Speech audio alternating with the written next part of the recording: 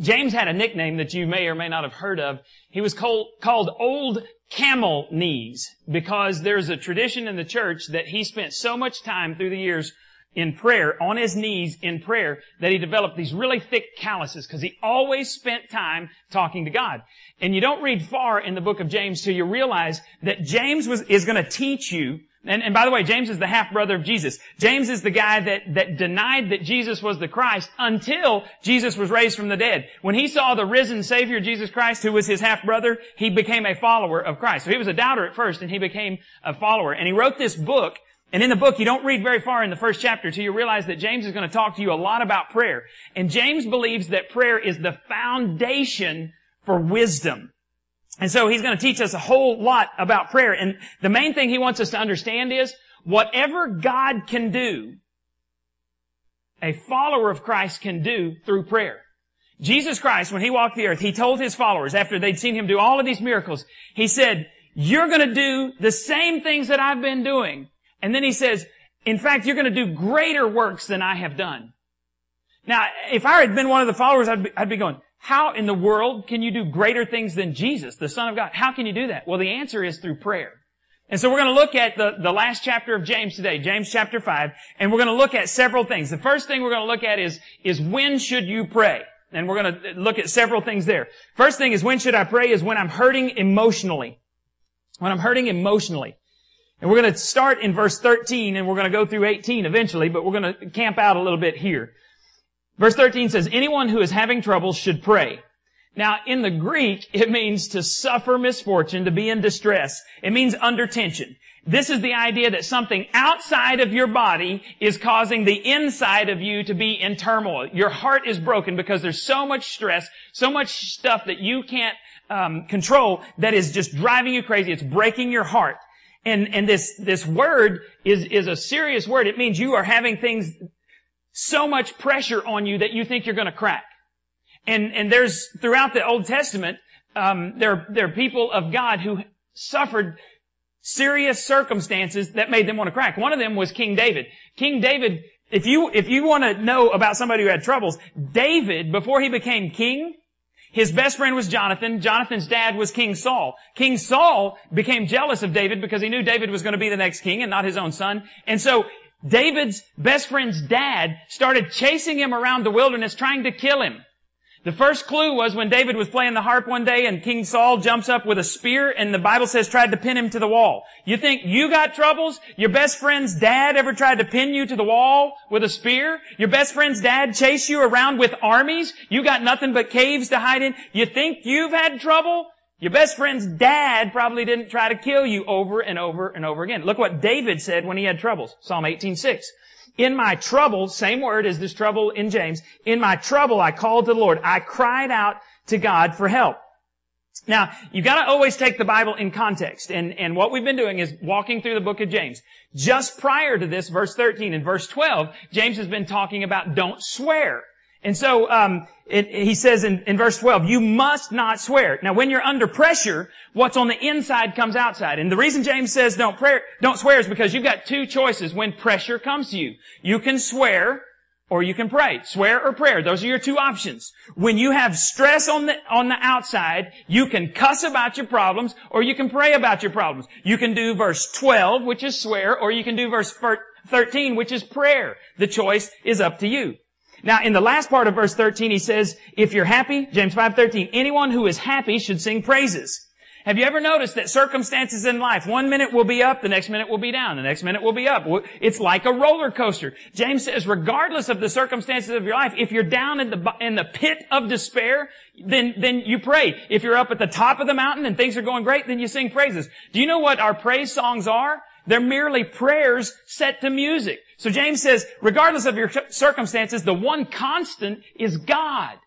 Down, pray. Up, sing praises. The constant is God. So you pray when you're hurting emotionally. There's a second time you pray. It's when I'm hurting physically. Verse 14. Anyone who is sick should call the church's elders. They should pray for and pour oil on the person in the name of the Lord. The word sick, the original word, means that you are without strength. You're totally wasted. You're totally fatigued. You're bedridden. You're unable to work. Not just acid indigestion. You don't call for the spiritual leaders of the church when you got acid indigestion. Winnie the Pooh used to say, I have a rumbly in my tumbly. It's not a rumbly in your tumbly. It's not postnasal drip. It's not the pulled hamstring that I got last week playing football with young guys. This is the same word that was used when Lazarus got sick. If you know the New Testament, Lazarus was a good friend of Jesus. Lazarus got sick. What happened to Lazarus? He died. So when you're sick, he's using the same word that Lazarus used to describe Lazarus. He was sick. He died. This is serious stuff. When you're beyond the help of a doctor, then you pray. The elders are to come to you, and the Bible says to anoint you with oil in the name of the Lord. Now, you gotta understand, we're gonna have to take a couple of detours here to get back to the verse. There are 3 types of sicknesses in the Bible, and I want to explain those very quickly to you. The first sickness is the sickness for death. This is on your listening guide. Sickness for death. There are some sicknesses that you will not get over. And that's because God doesn't want you to live here indefinitely. There is a sickness someday that's going to cause your heart to stop beating, and you are going to go and live with God. So there are some sicknesses, and the Bible talks about this in 1 John 5:16, John 11:4. There will be some, see, if all it took was faith for you to get healed all the time, people with a lot of faith would never die, and that's not God's intention. God wants you eventually to come and be with Him. He wants you to leave behind a legacy, but your future is in heaven. That's why the Bible says we're aliens here. This is not our permanent home. The reason we suffer and people die is God doesn't want us to get attached to this world. Eventually, we're going to be with Him in a permanent world where there is no sickness, where He wipes away all tears. There's no pain. There's no death. Because even when Lazarus got healed, he was raised from the dead. He was more than healed. He was raised from the dead. You know what eventually happened to Lazarus again? He died. Because God didn't want him to live here forever. There is a sickness in the Bible that's for the purpose of taking you home. Then there's the sickness for discipline. The purpose of this sickness is covered in 1 Corinthians chapter 11. And if you've ever read verses 28 through 32, he's talking about the Lord's Supper, taking communion. Paul is writing a letter to the church in Corinth, which he helped establish, and he's saying, you people are jacking up the Lord's Supper. And he said, because you are so disregarding what the Lord's Supper's purpose is, some of you are sick and some of you have died. There is a purpose in sickness where sometimes your sin, God allows that to get you sick, and He allows that to get your attention, because I've heard lots of people say, man, when you are flat on your back in the hospital and all you have is time on your hands, you can either get bitter or better. You get bitter and you get mad about the circumstances, or some people actually lay in there and say, okay, God, you've got my undivided attention. God says, good. That's where I want you. There's a sickness for discipline. And then there's a sickness for the glory of God. Sometimes God allows sickness into your life for the sole purpose that He wants to heal you so that He gets the glory. And this is covered in John chapter 9. Jesus and His followers are walking along, and the followers think they have this great theological question. They see a man who was born blind. He's begging on the side of the road, and they said, Jesus, Master, Teacher, who was born blind? Who sinned that this man was born blind? Did he sin or did his parents sin? And they expected, because they thought everybody who was blind or had deformities had sinned. And Jesus said, neither. This man has been born blind for the glory of God. He walks over, heals him. Who gets the glory? God does. Now, I've got to take one more step over the side and explain that there are at least 5 different attitudes towards healing that are prevalent in our world today. Let me run through these real quick, and we'll get back to what James has to say. The first is the sensationalist. These are the guys you see on TV. This is the attitude of, I'm going to do a big demonstration. They have tents, and they have movie cameras, television cameras, they have lights, and they have huge crowds, and they come into stadiums, and often the leader is flamboyant, and he'll shout, and he'll work up a sweat, and he'll have a towel, and he'll have people here, and he'll slap them on the head, and he'll yell, and sometimes, there'll be catchers behind him, and now, I'm not making fun of that, but I want to make a point here. Because they're very flamboyant, and they say, do you feel warm? And I'm like, you're in front of 20,000 people with lights. Do you feel warm? Of course they feel warm. It's the Spirit of God flowing from me. I saw a guy one time turn around and go and blow on the person. They fell over. And I don't know. I don't know. Didn't look like healing to me. And I'm not trying to make fun of this, but here's my point. You go to Scripture and never in Scripture do you see Jesus having a healing meeting. Never do you see Him go out and put up signs and advertise miracles. Come, get healed. Jesus never did that. Every time Jesus healed someone, He did it in private. It was always so that He could get them out of the crowd and He would listen to them. He would care for them. It was always with them, one or two people around. When Jesus healed them, then the crowd was told and everybody praised God. Nobody praised the healer. And so the Bible says that we're supposed to do this stuff in private. So that's the sensationalists. They're the confessionalists. The confessionalists say, confess it and God will bless it. They say that it is God's will for everybody to be healed, and if you're not healed, then you don't have enough faith. This is the name it and claim it group. Now, the danger here is that if you are not healed, you begin to feel guilty, and false beliefs always, false doctrine always causes guilt. This is why we try not to be legalistic here. When you put up a bunch of rules and regulations and you can't live up to the rules and regulations, you begin to feel guilty. Some of these people, if you're not healed in front of a television camera, you may feel guilty and say, oh, I'm making the pastors look bad. Well, it's not about the pastor anyway. It's about God. This group says, well, if you just claim it, you'll have it. If you need healing, you claim healing and you'll have healing. If you need a Cadillac, you claim a Cadillac and you'll have a Cadillac. If you need a good-looking woman, you claim a good... You don't get scriptural support for that. The problem is that when we start feeling guilt, the Bible says where the Spirit of the Lord is, there's liberty, there's freedom. See, when you become a follower of Christ, the Bible says that God's Spirit lives in you and unchains you. There is liberty, there is freedom there. And the problem with this name it and claim it thing is God becomes a genie. And God exists to serve my needs, not the other way around. Everything I read in Scripture says, I'm a servant of God. And there's a verse in 1 Peter that says, so if you are suffering according to God's will. What? Wait a minute. Suffering sometimes is the will of God? Yeah. Read the Bible. More often than not. Followers of Christ. Jesus Christ suffered. He said, we're going to be like Him. We say that we follow Him. He's our leader. If He suffered, what makes you think you're not going to suffer? What makes me think I'm not going to suffer? There's a third group. They're called the dispensationalists. Dispensation is a period of time. That's all that means. And if you ever hear somebody talk about, oh, well, I'm a premillennial dispensationalist.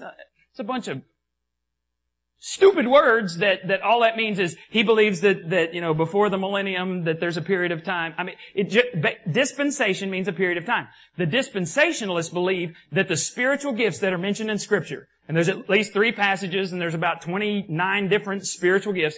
They believe that they call them the sign gifts, the gifts of speaking in tongues, healing, miracles. They believe those gifts only existed for the first century.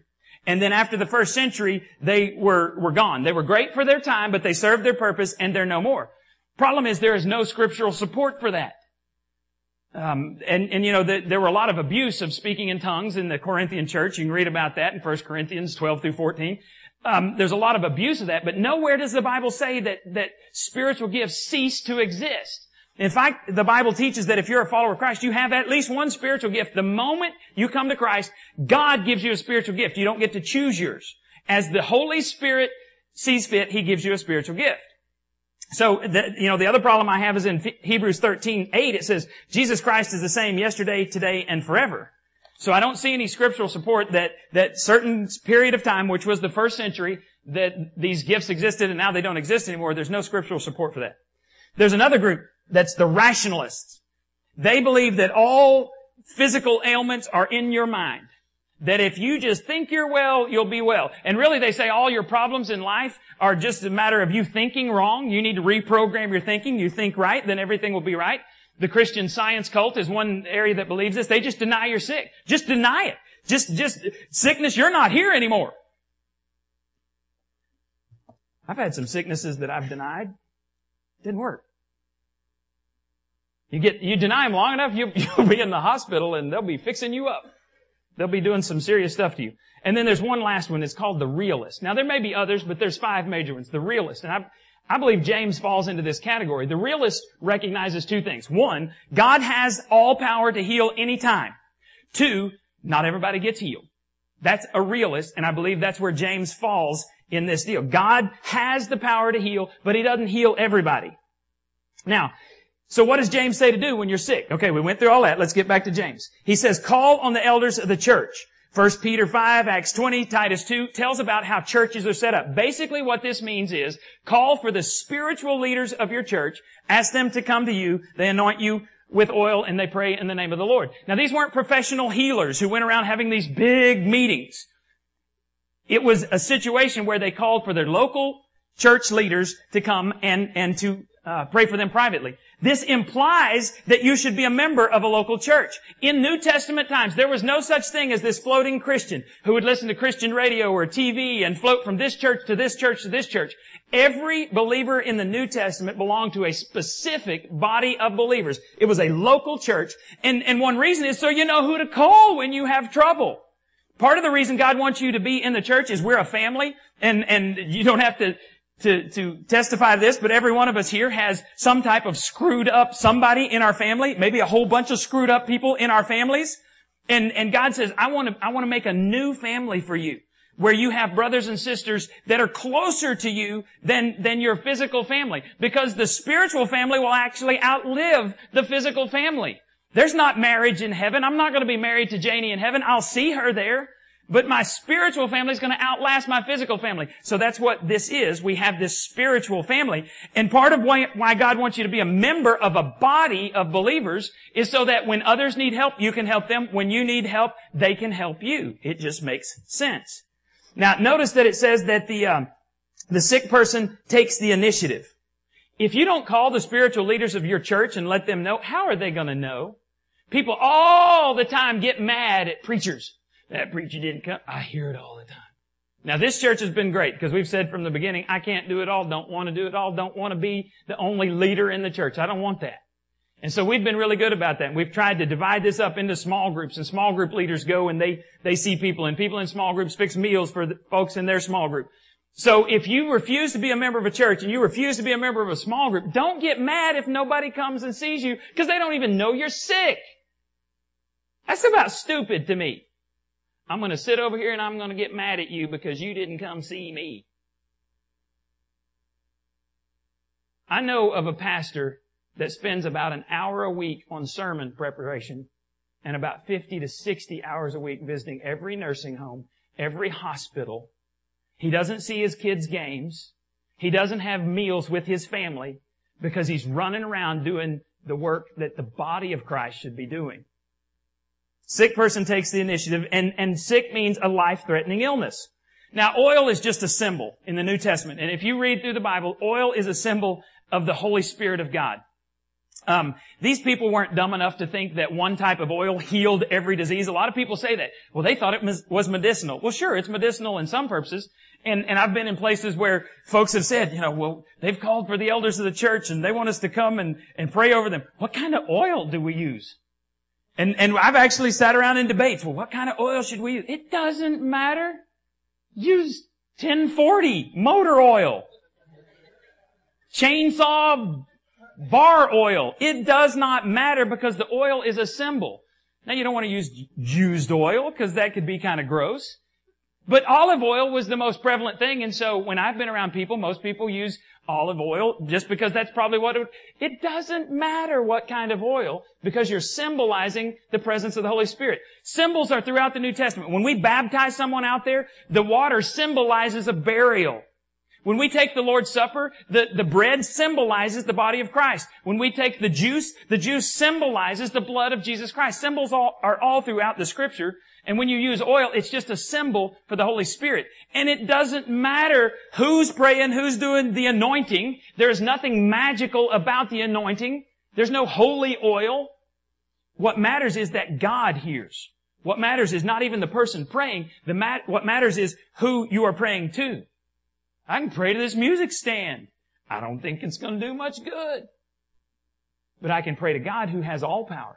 And in Ephesians it says the same power that raised Christ Jesus from the dead, that's powerful, is available to people who follow Christ. And it says that we're to pray in the name of the Lord. God is the healer. The name of the Lord represents the character of God. All healing is based on God's character. And notice in verse 15 what it says. And the prayer that is said with faith will make the sick person well. The Lord will heal that person. And if the person has sinned, the sins will be forgiven. Now, I've gone to hospitals, I've gone to homes, and I've done this in private ceremonies. And sometimes people get well, sometimes people die. We just try to do what the Bible says. If it says to do it, we do it, and we leave the results up to God. And we're going to give Him the glory whether the person is healed or whether they die. One of my favorite songs is Home Free by Wayne Watson. Wayne Watson lives in Houston. He's a Christian who records, he's a Christian music artist. And this song is all about, he watched a friend in his neighborhood, a member of his church and his small group, die.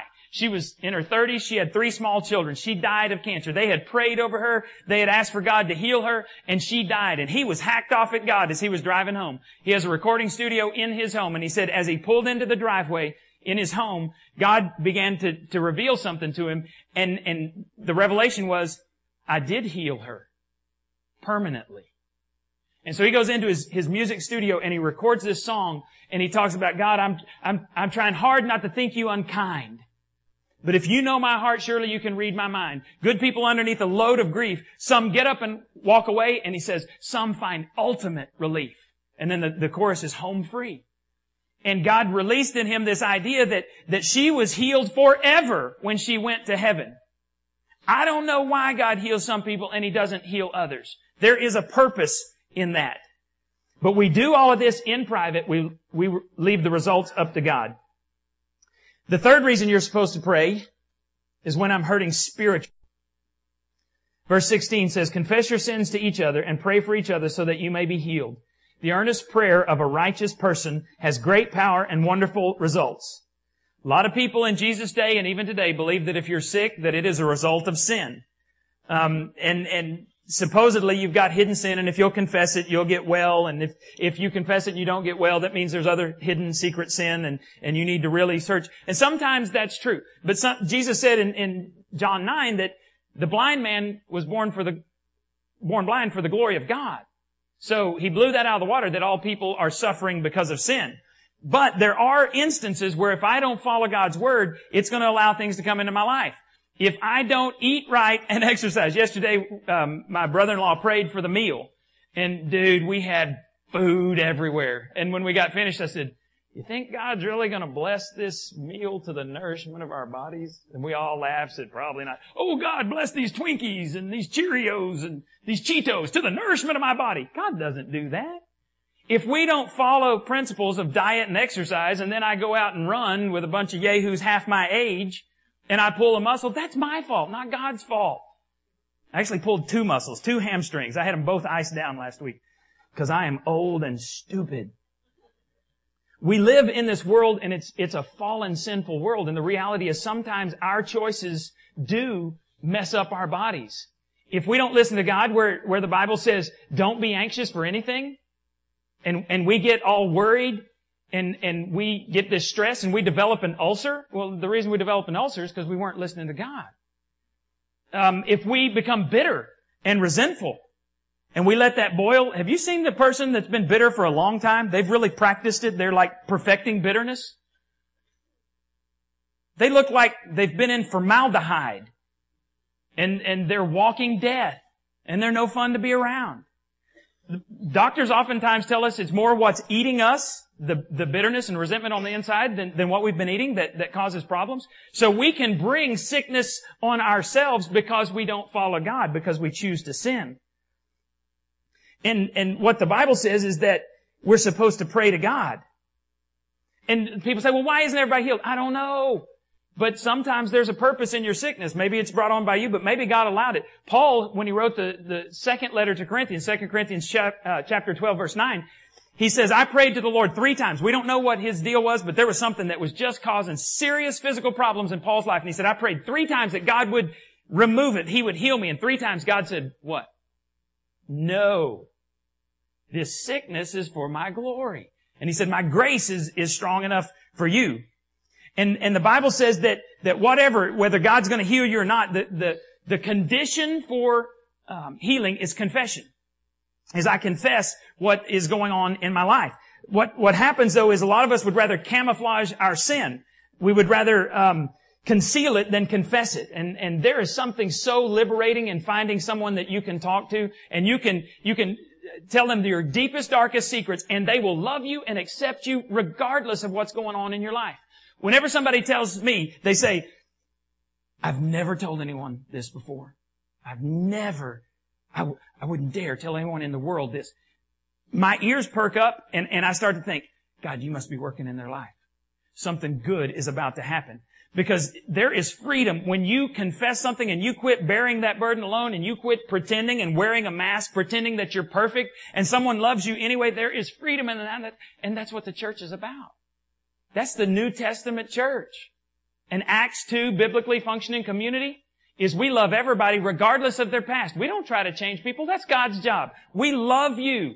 Sinners are welcome here. Oh, you go to that church? Yes, I do. And I think Jesus does too. That's right. And when I'm bitter, I say, I don't think he comes to your church. And then I get sick. I'm kidding. I don't say that. But I think Jesus wants to be a place where people reflect His love. Who do you hang out with? Sinners. What should our churches be made up of? Sinners. And they are. We just pretend that we're not. And man, confession is good for the soul. Now, does that mean I get up and I confess in front of the church? Oh, heavens no. There is a principle in confession. If my sin is a secret sin, I confess it to God, just between me and God. Now, that's with this condition. If my secret sin is habitual, and I keep doing it over and over, just confessing it to God is not enough. That's what this verse is talking about. Confess your sins to one another and pray for one another so that you may be healed. The revealing of feelings is the beginning of healing. Kind of cute. What that means is sometimes you do not get well from habitual sin without a group of men, if you're a man, women, if you're a woman. Don't ever make your accountability someone of the opposite sex. It doesn't work to have your spouse as your accountability partner. I have the best spouse in the world and she's not my accountability partner. That's just stupid. You have somebody of the same sex, somebody who doesn't mind saying, you're stupid. Why? And you start pouring out your heart and they're going to tell you the truth. Well, dude, you're the problem. Look in the mirror. Quit griping about your wife. What have you done? And you don't do it in an ugly way, but you do it in a way that they say, oh, man, but you love them. And you confess. And the principle is, if it's just between me and God, I confess it to God. If it's between me and you, if I have a problem with Jeff, the Bible says I go to Jeff. And when you sin is when you go to 6 other people before you go to Jeff. If you even go to Jeff. That's wrong. But if your sin affects the church, you're supposed to stand up in front of the church and confess that. And actually, if you won't quit, if your sin affects the whole church and you won't quit, you know what we're supposed to do? Kick you out of the church. And we will do it. Not because we think we're better than you, but because we're going to do what God says and we're going to leave the results up to Him. And if you've been here any length of time, you know we've had people do things that affected the whole church. And they have stood here and confessed their sin. And one of the things I'm most thankful about for our church is that when folks have stood up here and confessed sexual sin and asked for forgiveness, this church swallowed them up in love. I've never seen that in my life, in any church I've ever been in. We haven't kicked anybody out of the church yet because they confess and you forgive them. And when they get right with God and they get right with us, we love them and we say, yeah, they're a member. And we don't talk about it anymore. So the principle is, if it's between me and God, I confess to God. If it's between me and you, I confess to you and to God. If it's between me and the whole church, I confess to God, I confess to the whole church, and I ask for forgiveness. And when we do that right, God does some amazing things. If you don't have somebody that you can trust, that you can confide in, you're to be pitied beyond any human being. Pray that God will bring you someone immediately. There's a verse in Job that says a man needs his friends most when he's doubting God. He needs someone to stand with him, to love him, to pray for him, to challenge him, and to walk with him through this journey of the valley of the shadow of death until he comes back. Because once you've walked through the valley of shadow of death, you become a stronger believer. Doubt is not a bad thing if you allow it to lead you to God. Questions are not a bad thing. I've not found a question yet that can't be answered through God's Word, through a promise in God's Word. Now, you may not know why your loved one died. God may not answer that until heaven, but God has a purpose in everything. Now, who can pray? Ordinary people. Some people think that you got to be this super spiritual saint. And we joke, when a lot of times if I'm at somebody's house and it's time to pray for the meal, oh, let's let the pastor pray. Because I'm like some professional prayer. And I say, I get paid to pray. I'm a professional. I'm joking. There's nothing different in my prayers than your prayers. The whole issue is how close are you to God? A lot of Christians think they're inferior. Well, James uses this really cool illustration. And I've got one of my favorite stories in the Bible. Let me read this and then we'll talk about the story. Verse 17. Elijah was a human as we are, and yet he prayed earnestly that no rain would fall. None fell for the next 3.5 years. Then he prayed for rain, and down it poured. The grass turned green, and the crops began to grow again. All right, here's the deal. Way back in Kings, 1 Kings, in the Old Testament, Kings refers to kings of Israel. And there's a book called 2 Kings, and it refers to kings of Israel. All right, you with me? So it goes through the history of the kings of Israel. When you get to chapter 16, there's a king that comes on the scene. His name is Ahab. And all you really need to know about Ahab, he's remembered for two things. Number one, the Bible says in verse 33 of chapter 16 that Ahab did more to provoke God to anger than any of the kings before him. He's pretty infamous for that. And so if you read, it says that he did more evil and provoked God to anger more than any king before him. So that's the first reason Ahab's remembered. The second reason Ahab is remembered is his queen. Anybody just off the top of your head know the queen? Jezebel. And that is not a good name. If somebody calls you Jezebel, they are going back to the Old Testament and they are saying that you are the worst woman on the face of the planet. You should be offended if somebody calls you Jezebel. Jezebel helped introduce or reintroduce idol worship in Israel. Israel was the chosen people of God, and she brought in specifically two gods, lowercase g. Baal, and this is really perverted to me. Baal is like, he's the equivalent of the Greek mythology of Zeus. So he's like the father of heaven. So he's supposed to be the equal of Jehovah, the God that Israel served, but he's like this equal. What's really bizarre to me is Asherah was she was the goddess, and she's supposed to be like Mother Earth, and she's supposed to had 70 other gods, lowercase g, that people worshipped. And what's really, really bizarre about the whole thing is then Baal and Asherah get together. So he marries his mama, and it's just weird. It's just weird. But what they would do is they would set up these altars. And Baal was this god of fertility and Asherah, and they would have all kinds of weird stuff. So they would set up these altars, and God said, first of the 10 Commandments, thou shalt have no other gods before me. And so what do the Israelites do? They set up gods. They make them, and by the way, if you're worshiping anything that you can make, you're shooting really low for your God. I need a God who's more powerful than me. And I figure out, if I sculpt something out of wood, about the only thing I can do with it is set it on fire. Might give me a little bit of warmth. Okay, you with me? So they set up this idol worship. And as a result of that, God calls Elijah, who's a prophet, and Elijah says, it will not rain, because God told him, it will not rain for 3.5 years. And so it didn't. And you can just imagine if it doesn't rain for 3.5 years, what are your crops like? They die. What happens to your lakes and your streams? They die. And so Elijah, rather than saying he's the sinner, Ahab said, rather than saying he's the sinner, he said, it's that wicked Elijah. It's that praying man. He's the reason we have no crops. And Elijah's like, dude, really? It's not me, it's you. So then Elijah comes back after 3.5 years and he prays and he says, it's going to rain today. So since they've set up all of these altars to worship, there are 450 prophets of Baal. There are 400 prophets of Asherah. Put those together, how many you got? 850. Okay.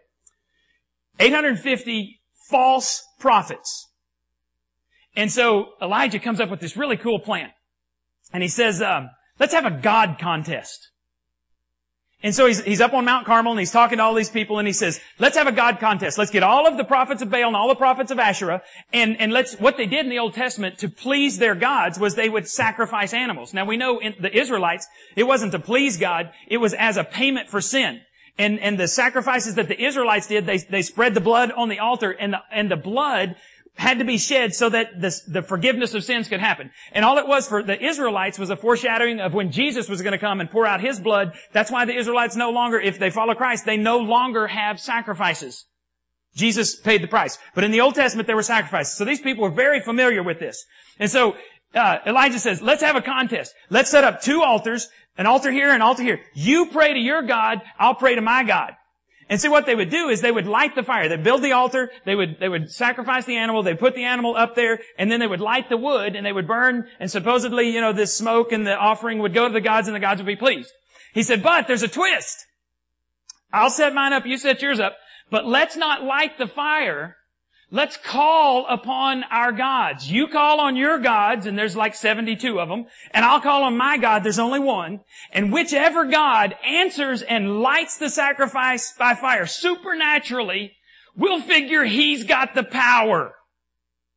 And all the people went, that's a really good idea.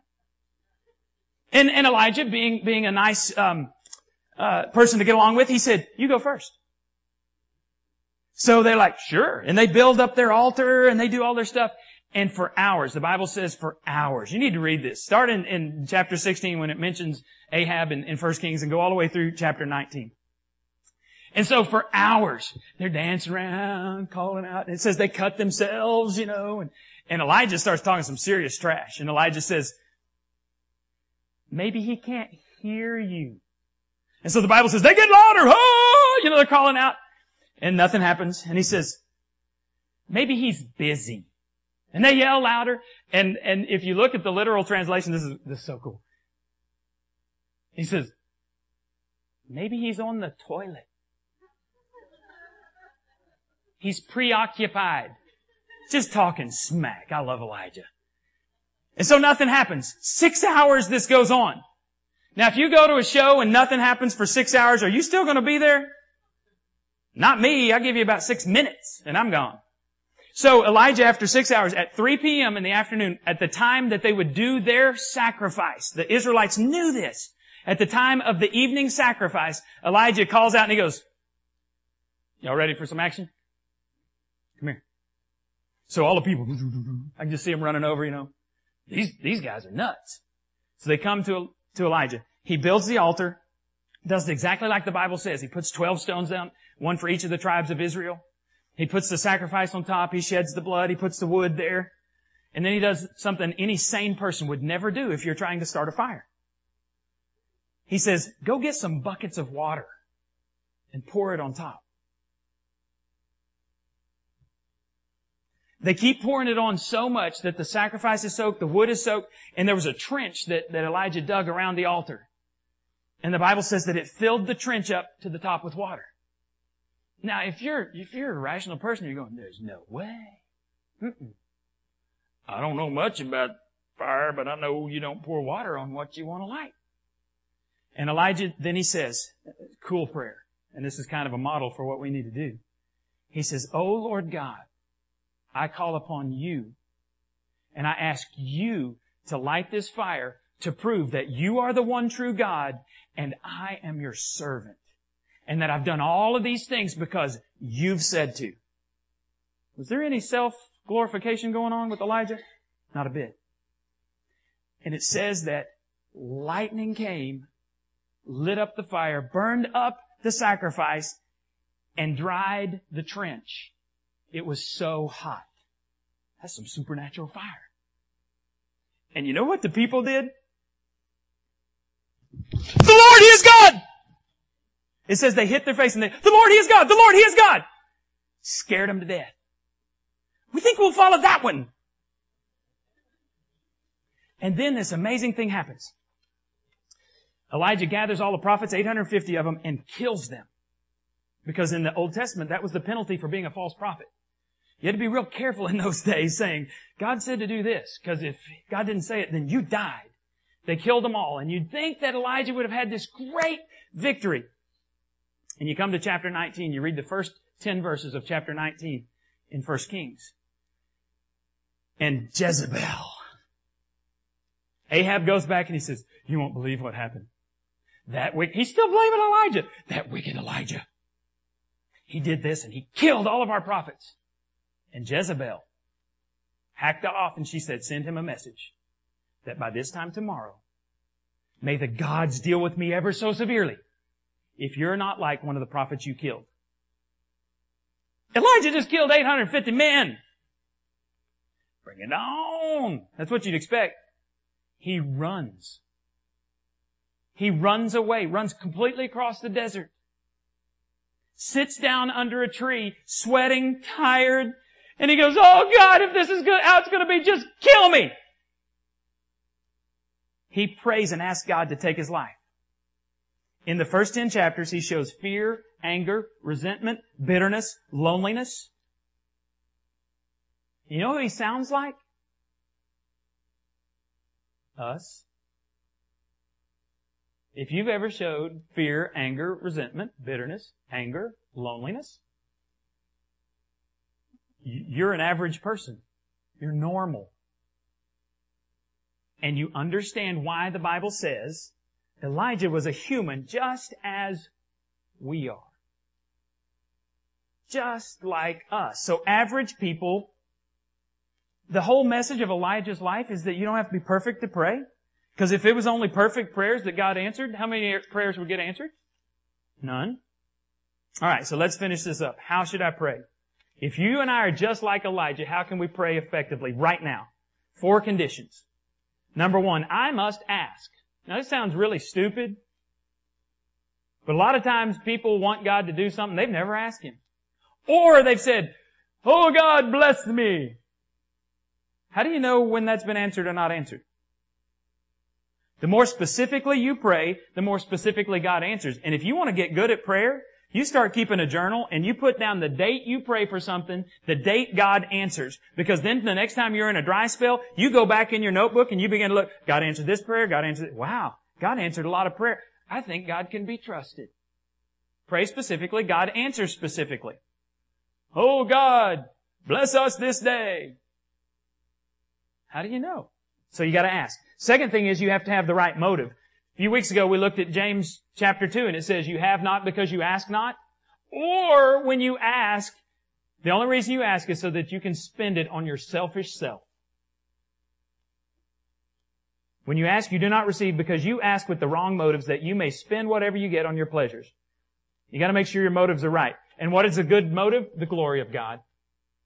You got to have a clean life. It says that the prayer of a righteous person has great power and wonderful results. Now, righteous just means you're standing before God. And if you are a follower of Jesus Christ, you are righteous before God because Jesus is perfect, not because you are perfect. And the condition of our praying is being related to God in the first place through Jesus Christ. It has nothing to do with perfection. Psalm 66:18, David is praying. He said, if I had ignored my sins, the Lord would not have listened to me. If I am willfully and knowingly committing sin, living in sin, and I say to God, God, I'm going to keep on living, doing stuff that I know is not right before you, but by the way, would you bless me? Do you know what the answer is? No. God doesn't work that way.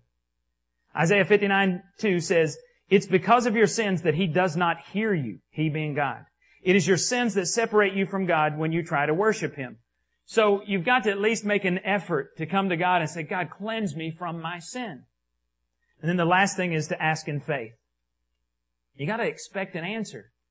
Way back in the first chapter of James, it says, but when you ask Him, be sure that you really expect Him to answer, for a doubtful mind is as unsettled as waves of the sea.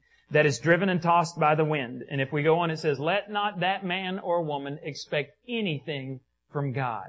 You gotta ask in faith. You gotta believe that God loves you and He is the perfect parent and He wants to do what's right for you, what's best for you. If you trust Him, then He begins to answer and do some amazing things in your life.